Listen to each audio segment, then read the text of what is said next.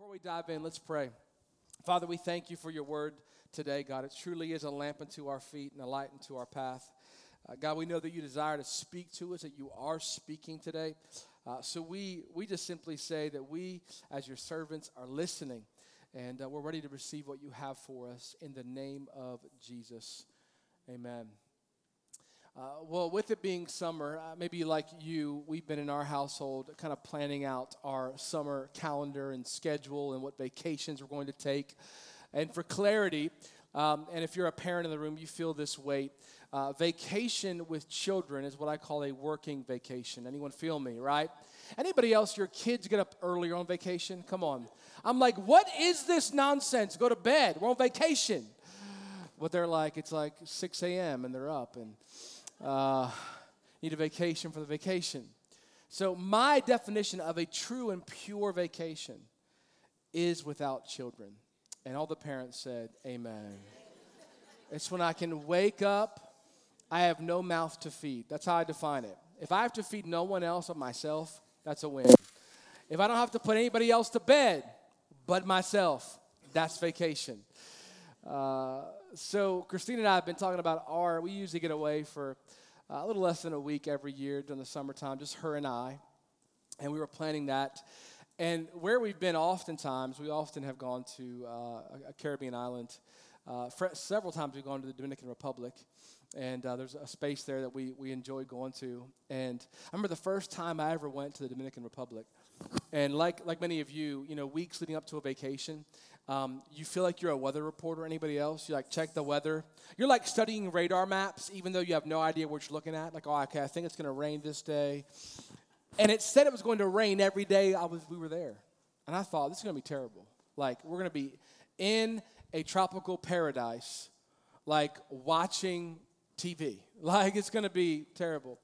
But little did I know, it rains most days of the year there, but the storms come in and then they go out. It's actually rather welcomed because, during the day it's like 98 degrees and 100% humidity. And then the storm cools it down to like 89 degrees and 90% humidity. So it becomes actually more bearable. And everyone there kind of knows. So when we now visit and it rains almost every day, we know it's going to come and it's going to go. And in fact, it's going to be somewhat welcomed. And I thought about that because here's the reality of life. That storms, in the same way they're inevitable in the islands, they're inevitable in life as well. Have you realized this? Storms in life come, hardships come, difficulties come, anxieties come, conflict in relationships come, months where maybe you have more month than money come.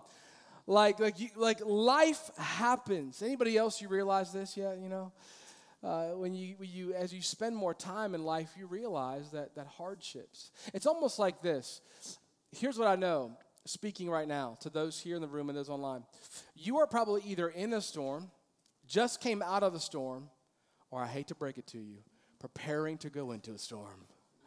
Because life is full of storms, right? So I want to talk today about how do we navigate the storms of life? How do we navigate when there's conflict in a relationship? How do you navigate when you have some financial stress? How do you navigate when you have mental health concerns? How do you navigate when your child is struggling in school? How do you navigate when you have an illness or chronic pain you're dealing with? How do you navigate the storms of life? And we're going to look at a passage of Scripture in Mark chapter 4. In fact, this passage of Scripture is listed in all three of the Synoptic Gospels, Matthew, Mark, and Luke.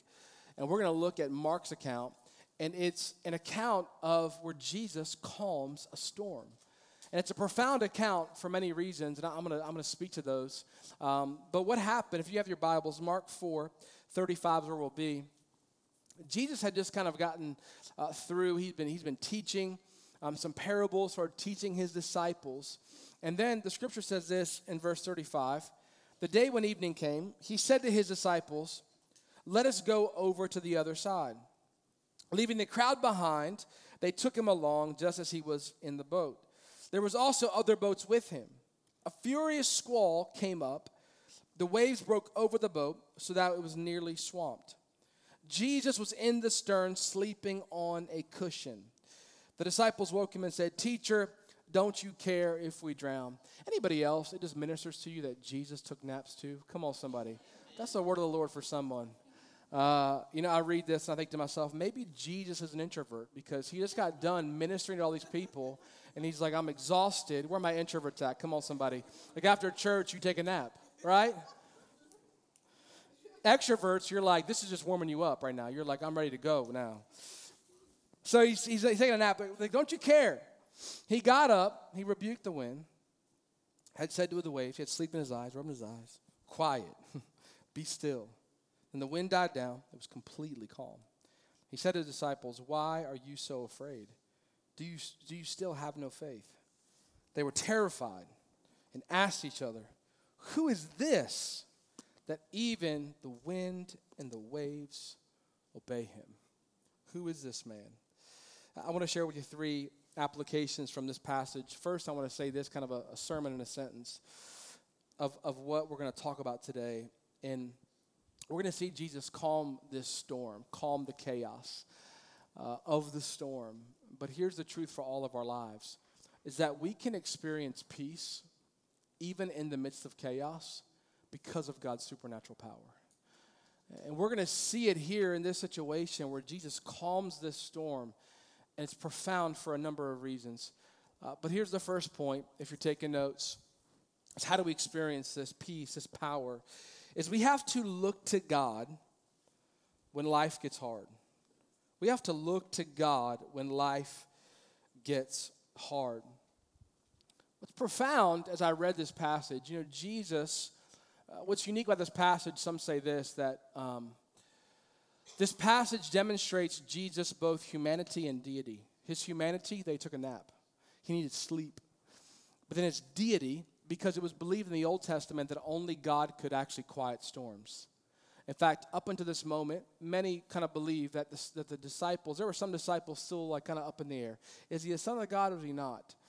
But that this moment of him calming the storm was almost proof he is God.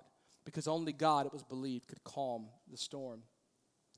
But Jesus, being fully God, he is omniscient, he is all-knowing, he is sovereign. He knows the end from the beginning. So he led them into the storm, or led them into the Sea of Galilee where they were, knowing that there was going to be a storm. And maybe this messes with some of your theology or mindset about God.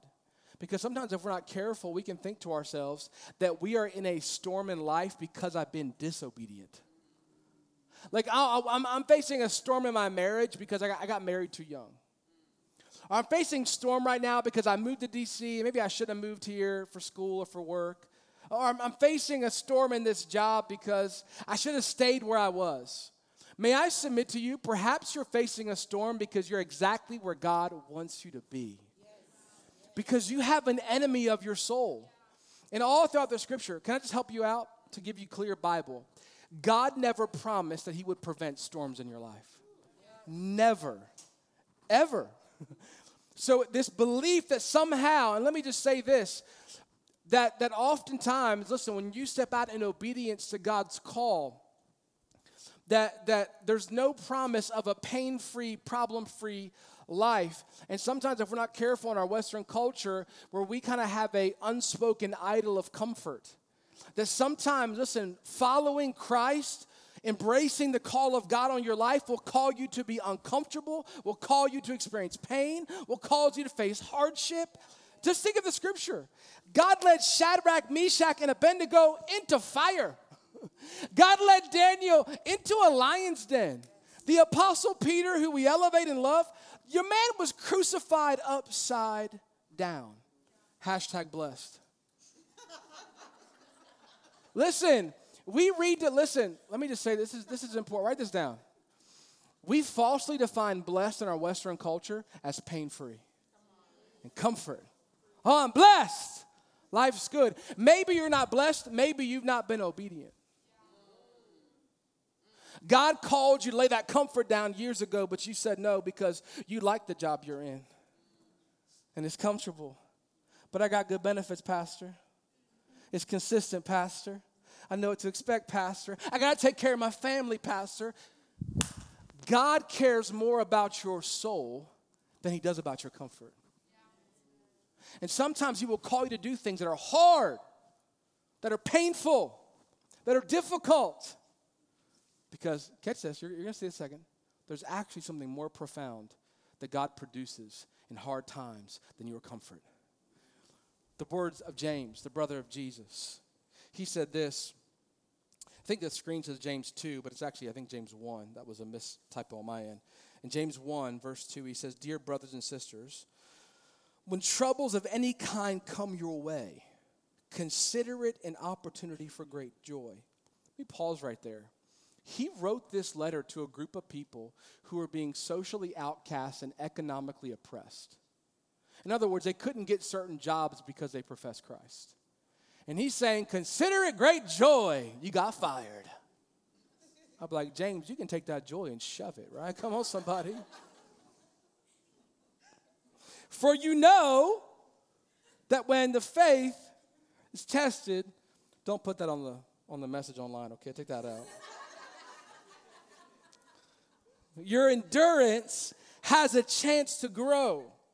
So let it grow. For when your endurance is fully developed, watch this, you will be perfect and complete, needing nothing. God is more concerned with your completeness than your comfort. Listen, you know this. Their character does not develop on the mountaintops of life. When's the last time you met somebody and they said, man, my life has been so great, God's been developing humility in me? No, humility is developed in the valley. It's developed in the hardship. And here's why this is so important. Catch this. Because God exalts the humble and he opposes the proud. So sometimes he allows you to walk through valley and hardship and difficulty and pain to develop humility on the inside of you. Because he cannot exalt you until humility is inside of you. But as long as there is pride on you, he will oppose you because he loves you. So therefore, sometimes he will allow you to be in pain and discomfort, in hard times, so that something of much greater value can be developed on the inside of you. He's far more concerned with what's happening in you than what's happening around you. So he'll allow you to walk through things. He'll allow you to go through things so that something can be developed. You know, in the world of psychology, there's a phrase they call post-traumatic growth. The mid-90s, Dr. Richard Tadashi and Dr. Lawrence Calhoun coined this term. And they coined it because they found that 70%, the research shows, 70% of people who walk through traumatic situations develop personal growth on the other side of it. There's a sense of resilience, some will call it, on the other side of it, 70%. Here's some examples of that. It's like when you walk through, take an example, probably you've experienced this. Maybe you've experienced this personally or you've seen it. It's like when you lose a loved one to death, it makes you appreciate the loved ones you have even more.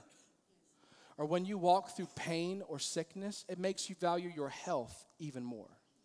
When you walk through a hard time, it makes you value purpose even more.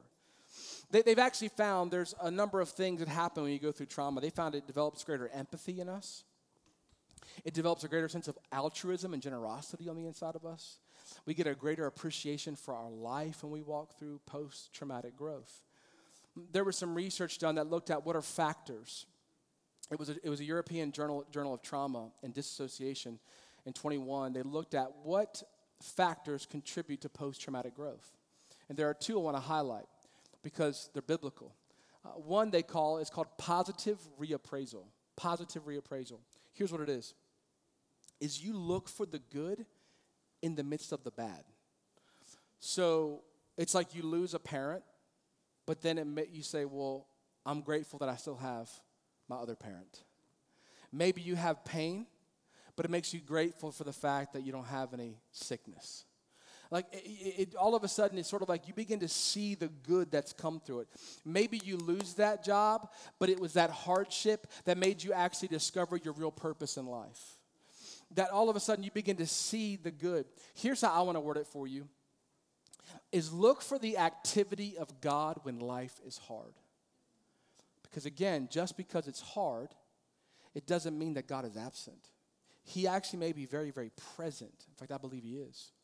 So look for the activity of God. Even ask God, God, what are you doing in this season that's so hard right now for me? What are you doing right now in the midst of my marriage where there's conflict? What are you doing right now in the midst of this season where I'm battling this sickness? What are you doing when I'm having this stressful season at work? How are you at work? Remember years ago, I was in a difficult season at work. And you ever had the season of your life where you felt like your prayer time was more complaining than praying? Come on.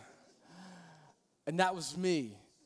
And I was on this project that I was not like happy with.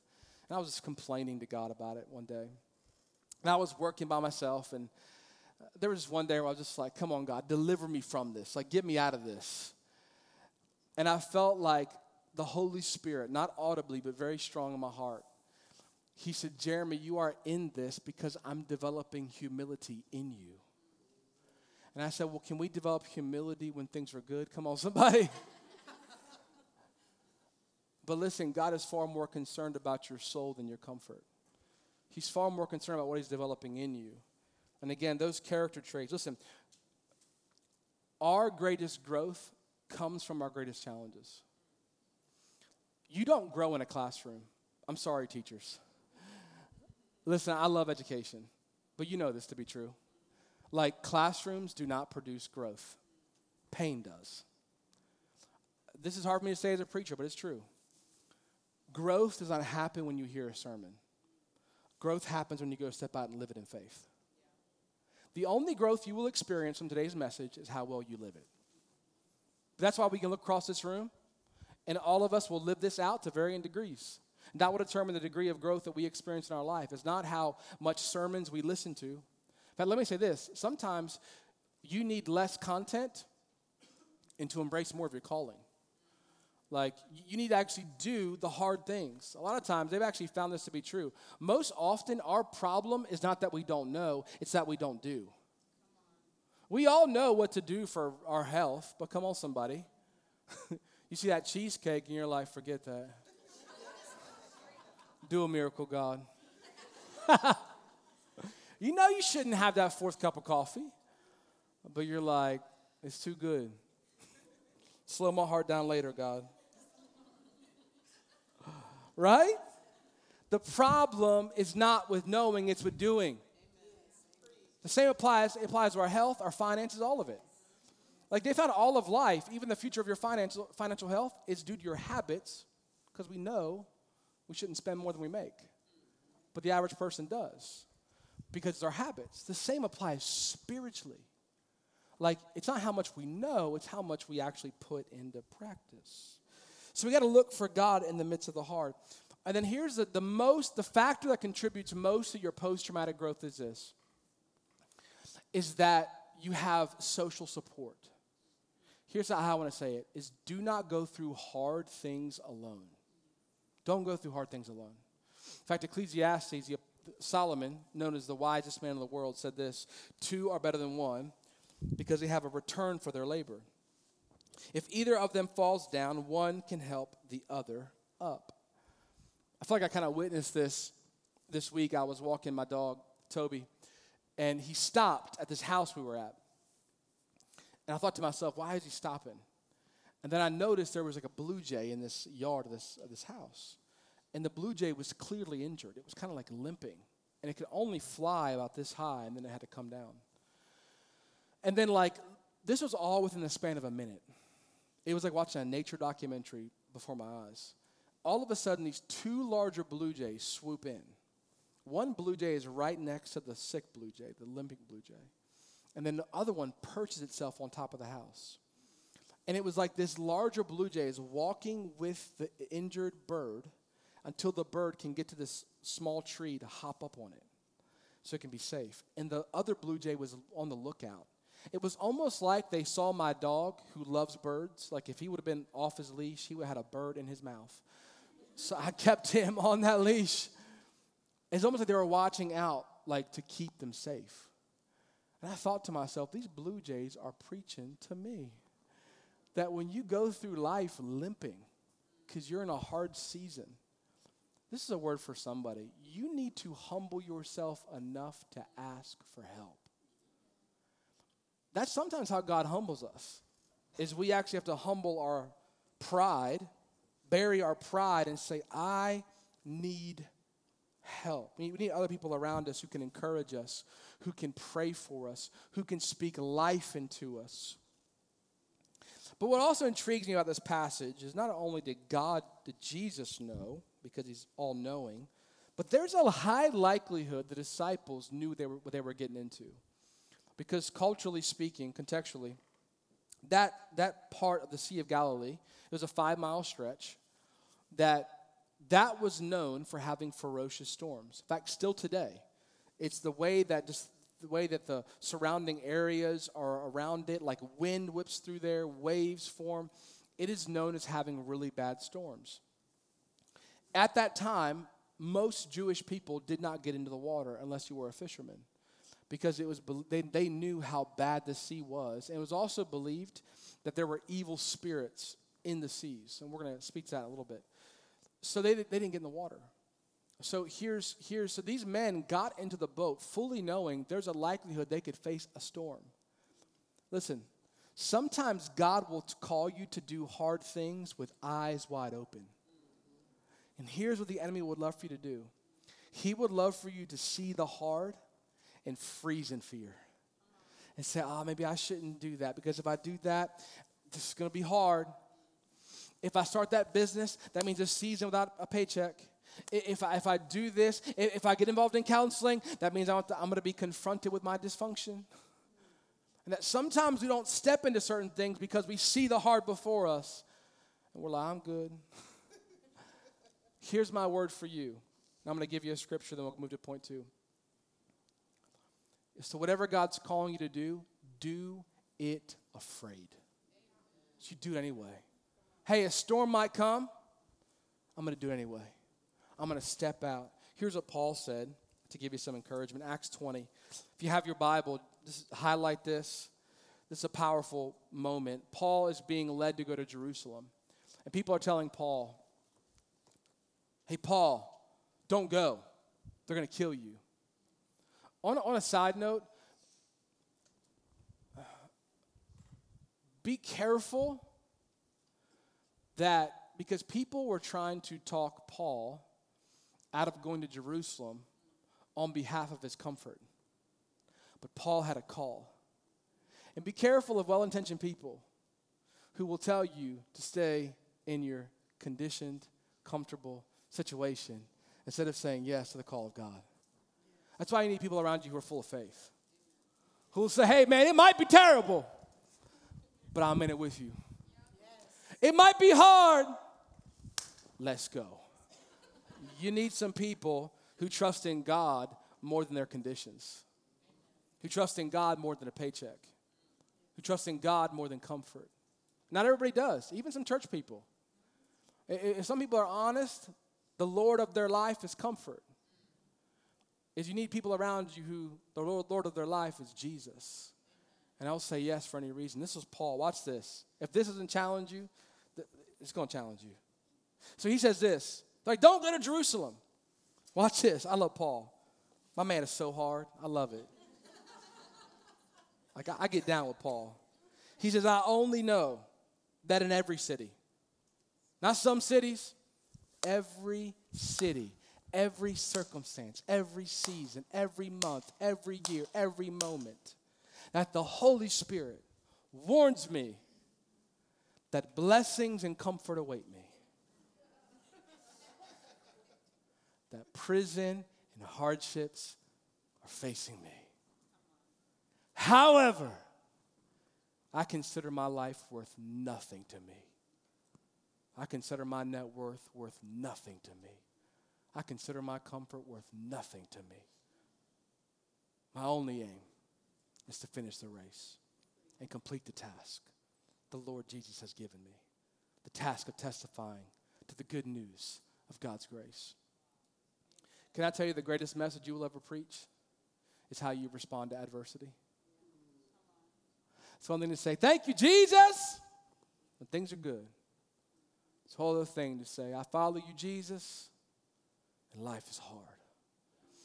Because listen, when people see you in the same stressful situation at work, but you have a peace that's beyond their comprehension, it gives testimony to the grace of God.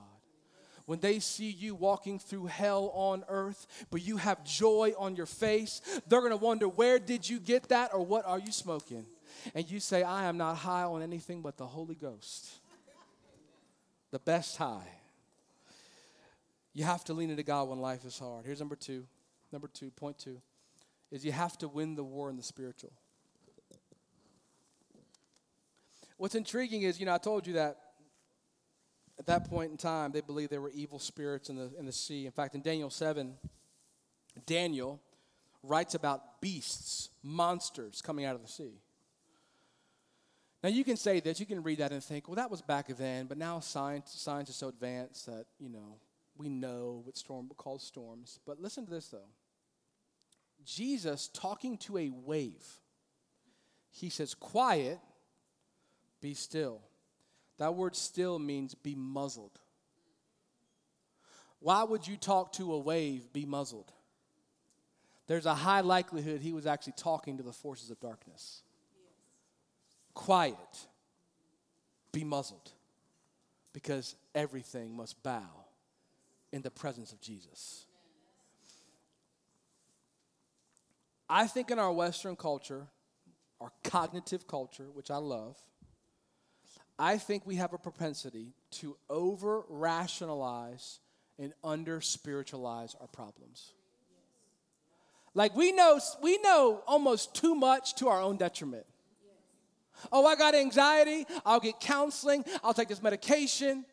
Listen, get counseling and take Xanax, but pray to the Holy Ghost, because he gives you a peace beyond all comprehension.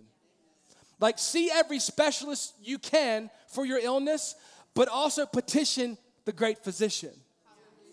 Like, it's not either or. It's not like it's not they're saying, I believe in God, I don't believe in counseling. No, you need to get a counselor too, okay, somebody? They're going to help you. That anger. The Holy Ghost works through clinicians. The Holy Spirit works through doctors. Sometimes God's supernatural power does come through a medicine that God gave wisdom to somebody to create. But don't be so prideful that you will exhaust every natural means without going to your Father in heaven. That's not impressive, that's pride. It's both and. It's I'm gonna do both. Here's what Paul says in Ephesians 6:12, the Apostle Paul. For we are not fighting against flesh and blood enemies. That your enemy is not your spouse. Your enemy is not your coworker.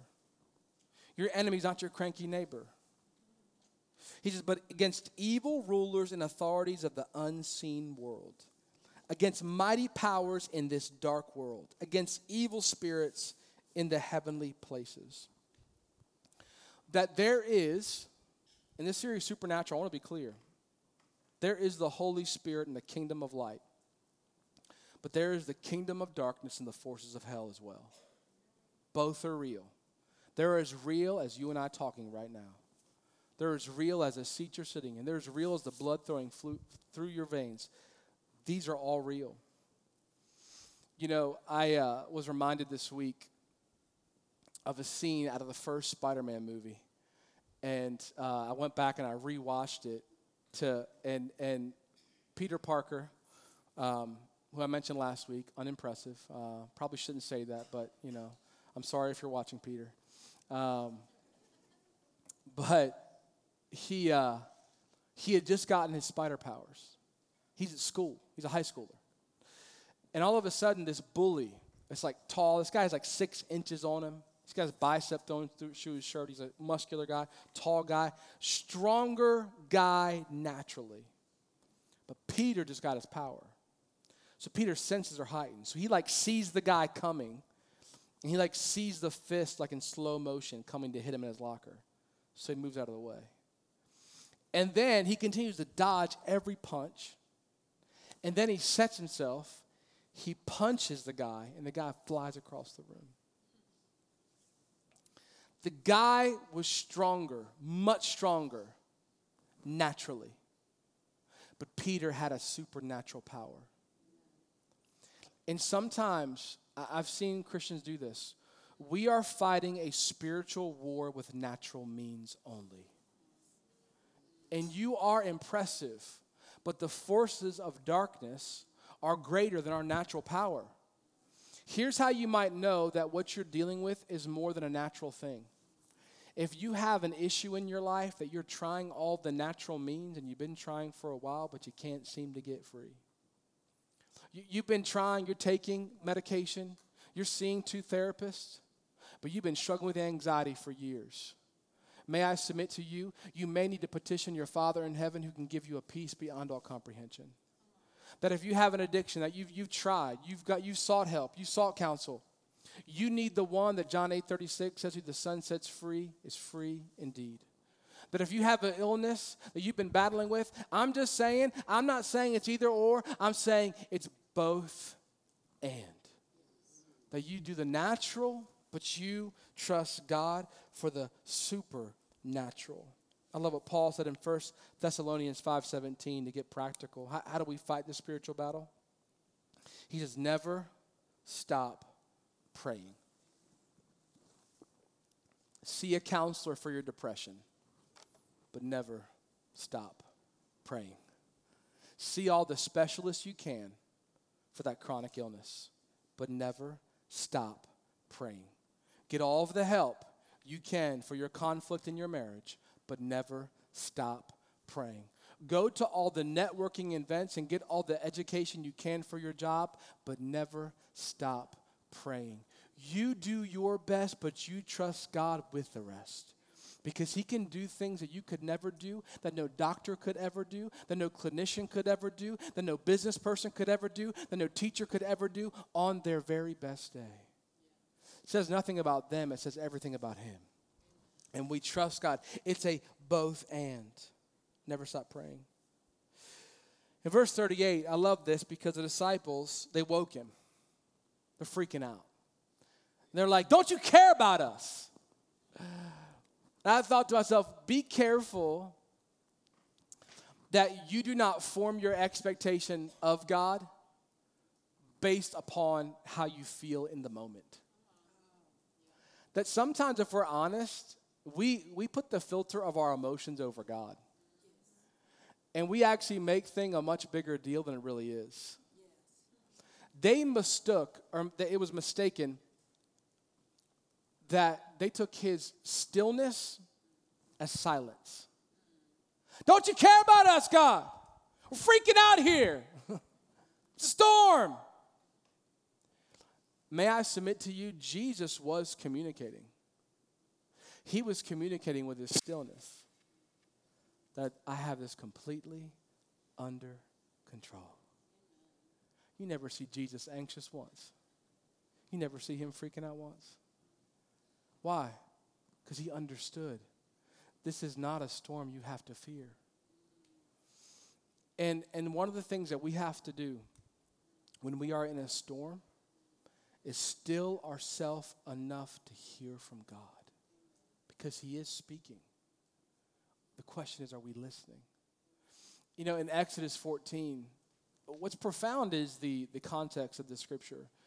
The Israelites are being chased by the Egyptians. The Red Sea is parted, so they just got free from slavery, and the Egyptians are kind of coming against them. They're bearing down on them. They're like freaking out. They're like, Moses, you should have left us there. We were better enslaved. And I love what Moses says. He says, the Lord will fight for you.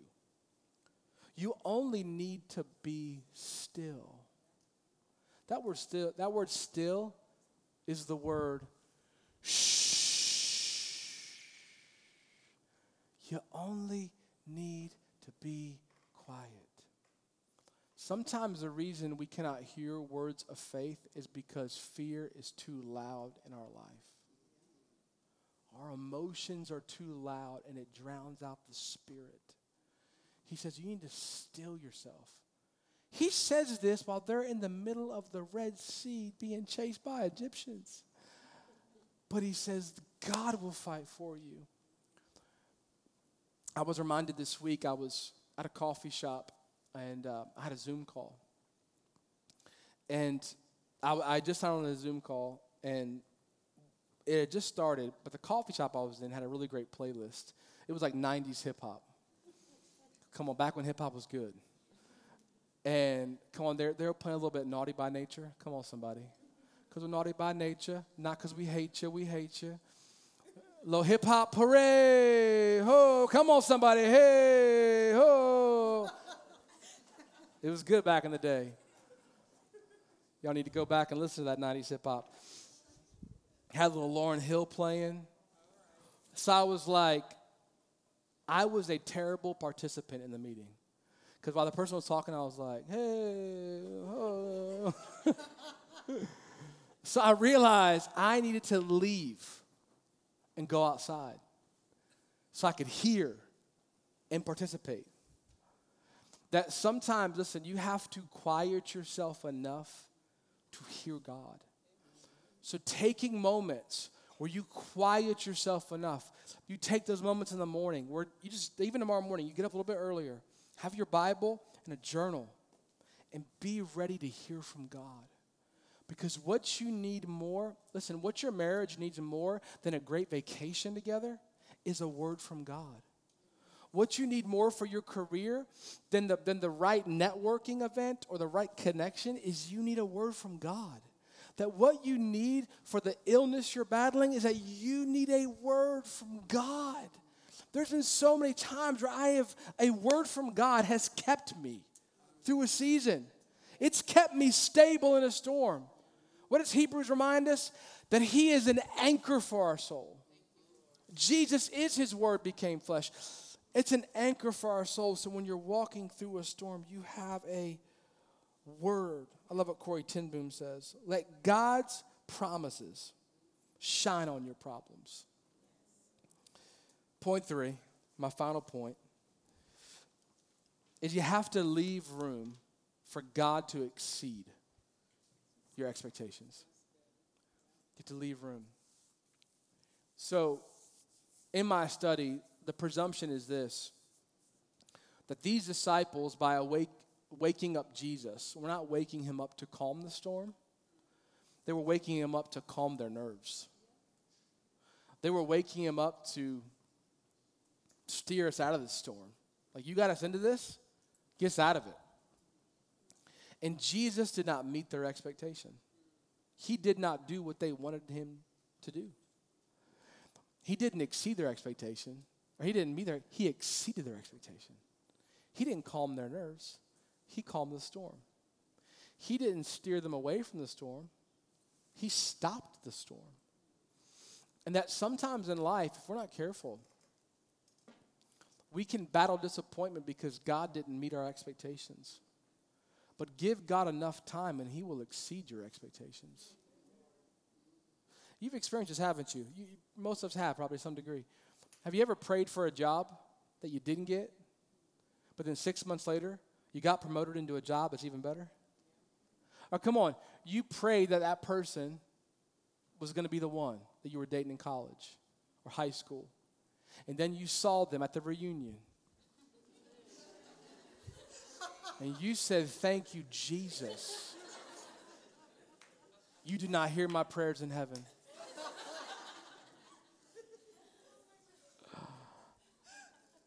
You know, before I met Christina, I was in a relationship with someone. And I was praying I was like, God, I'm praying for this to be it. I was praying, believing God. And apparently, this woman didn't hear my prayers because she ended the relationship. And I was disappointed. I was like bummed for like a season. I was like, God, like I thought that was it. Thought you were going to. And then I met Christina. And, you know, when maybe if you're single, maybe you have this in your mind. If you're married, maybe you have this in your mind before you got married. But, you know, you have in your mind, whether it's a real list or not, you have in your mind what you think your spouse will be like, right? And I never envisioned that I would marry a woman with red hair. But I thank God for her red hair. And here's the reality, and I'm not speaking flattery or over-exaggerating. When I met Christina, God didn't meet my expectation. He exceeded my expectation. Like her generosity exceeded my expectation. Her kindness exceeded my expectation. Her beauty exceeded my expectation. Her passion for God exceeded my expectation. I mean this. I told her this first service. She still exceeds my expectation today. And here's what I want to say. This is for somebody. Because you're disappointed. Because God didn't meet your expectation. Just wait on him. He works all things together for good. Let me give you 1 Corinthians 2:9. Paul writes this, what no eye has seen, what no ear has heard, what no mind has imagined, what God has prepared for those who love him. That you haven't seen it yet. You haven't heard it yet. Your mind in your brilliance can't conceive it yet. May I submit to you, when what comes that exceeds your expectation comes before you, you will not see it at first because your mind couldn't fathom it. So oftentimes when God exceeds our expectations, we don't see it at first. Until over the course of time, we realize, God, you are better than I expected. He doesn't just want to calm your nerves. He wants to calm the storm. He wants to exceed your expectation. And then in verse 40 of Mark 4, he says to the disciples, why are you so afraid? Do you still have no faith? It says they were terrified and asked each other, who is this that even the winds and waves obey him? That word terrified means they were in awe. Again, to go back to my earlier comment, it was believed only God in the Old Testament had authority over the wind and the waves. So it is written, those who study the text for a living, they say that for some of the disciples, this was the first time they realized he is the Son of God. He is who he said he was. Because only God can calm the wind and the waves, and he did. Only God has that level of authority, and he does. So they were in awe. They were in awe of him. But Jesus, in this moment, he says to them, why are you still afraid? And here's what his concern was, because Jesus is all-knowing. This isn't going to be your last storm. Remember I told you the Apostle Peter was crucified upside down. Many of them were persecuted and murdered for their faith. So he knew hard times are coming. And what he knew was, he said, I just gave you, by calming the storm, a circumstantial peace. But it's only through faith in me that you can have a lasting peace. So he's like, where's your faith? I need you guys to have faith. So things, when they get hard, you still have peace. He said in John 14, the peace I give is not peace that the world can give. It's not peace that your ideal career can give. It's not peace that your doctor's saying there's no more cancer cells can give. It's not peace a fully funded 401k can give. It's not peace that medical doctorate can give. It's not peace that a spouse can give. Not peace that a child can give. Those are all temporary and, may I say, faulty forms of peace. He said, but I give a different peace. I give a peace that you can have in the midst of chaos, in the midst of a downturn, in the midst of sickness, in the midst of facing death, in the midst of a breakup, in the midst of a hard time. That's the peace. But it requires faith. He said in John 16:33, he says, I've told you all these things. I've taught you these things. I've showed you these things so that in me you may have the peace. In this world you'll have trouble. But take heart. I've overcome the world.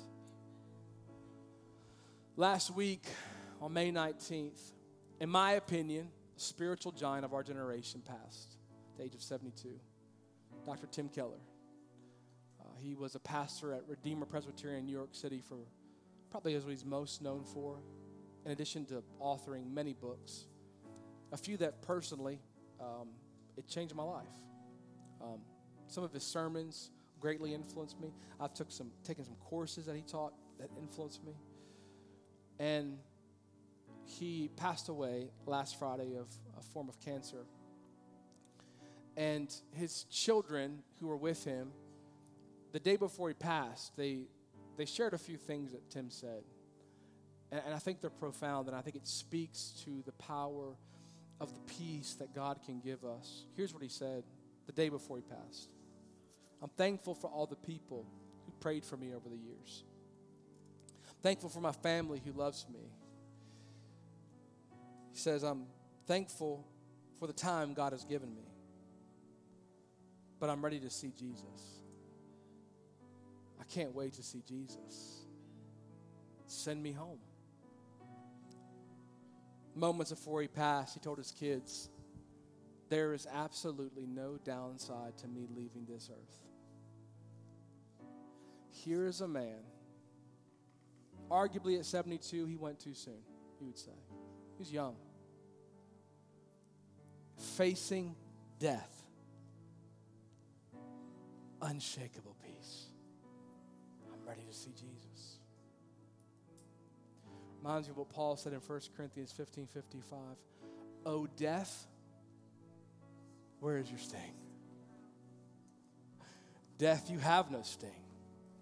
Sickness, you have no sting. Financial hardship, you have no sting. Anxiety, you have no sting. Depression, you have no sting. Addiction, you have no sting. Grief, you have no sting. Loss, you have no sting. The stinger has been removed by crucified and resurrected Jesus. So he's saying, where is your faith? That's the peace.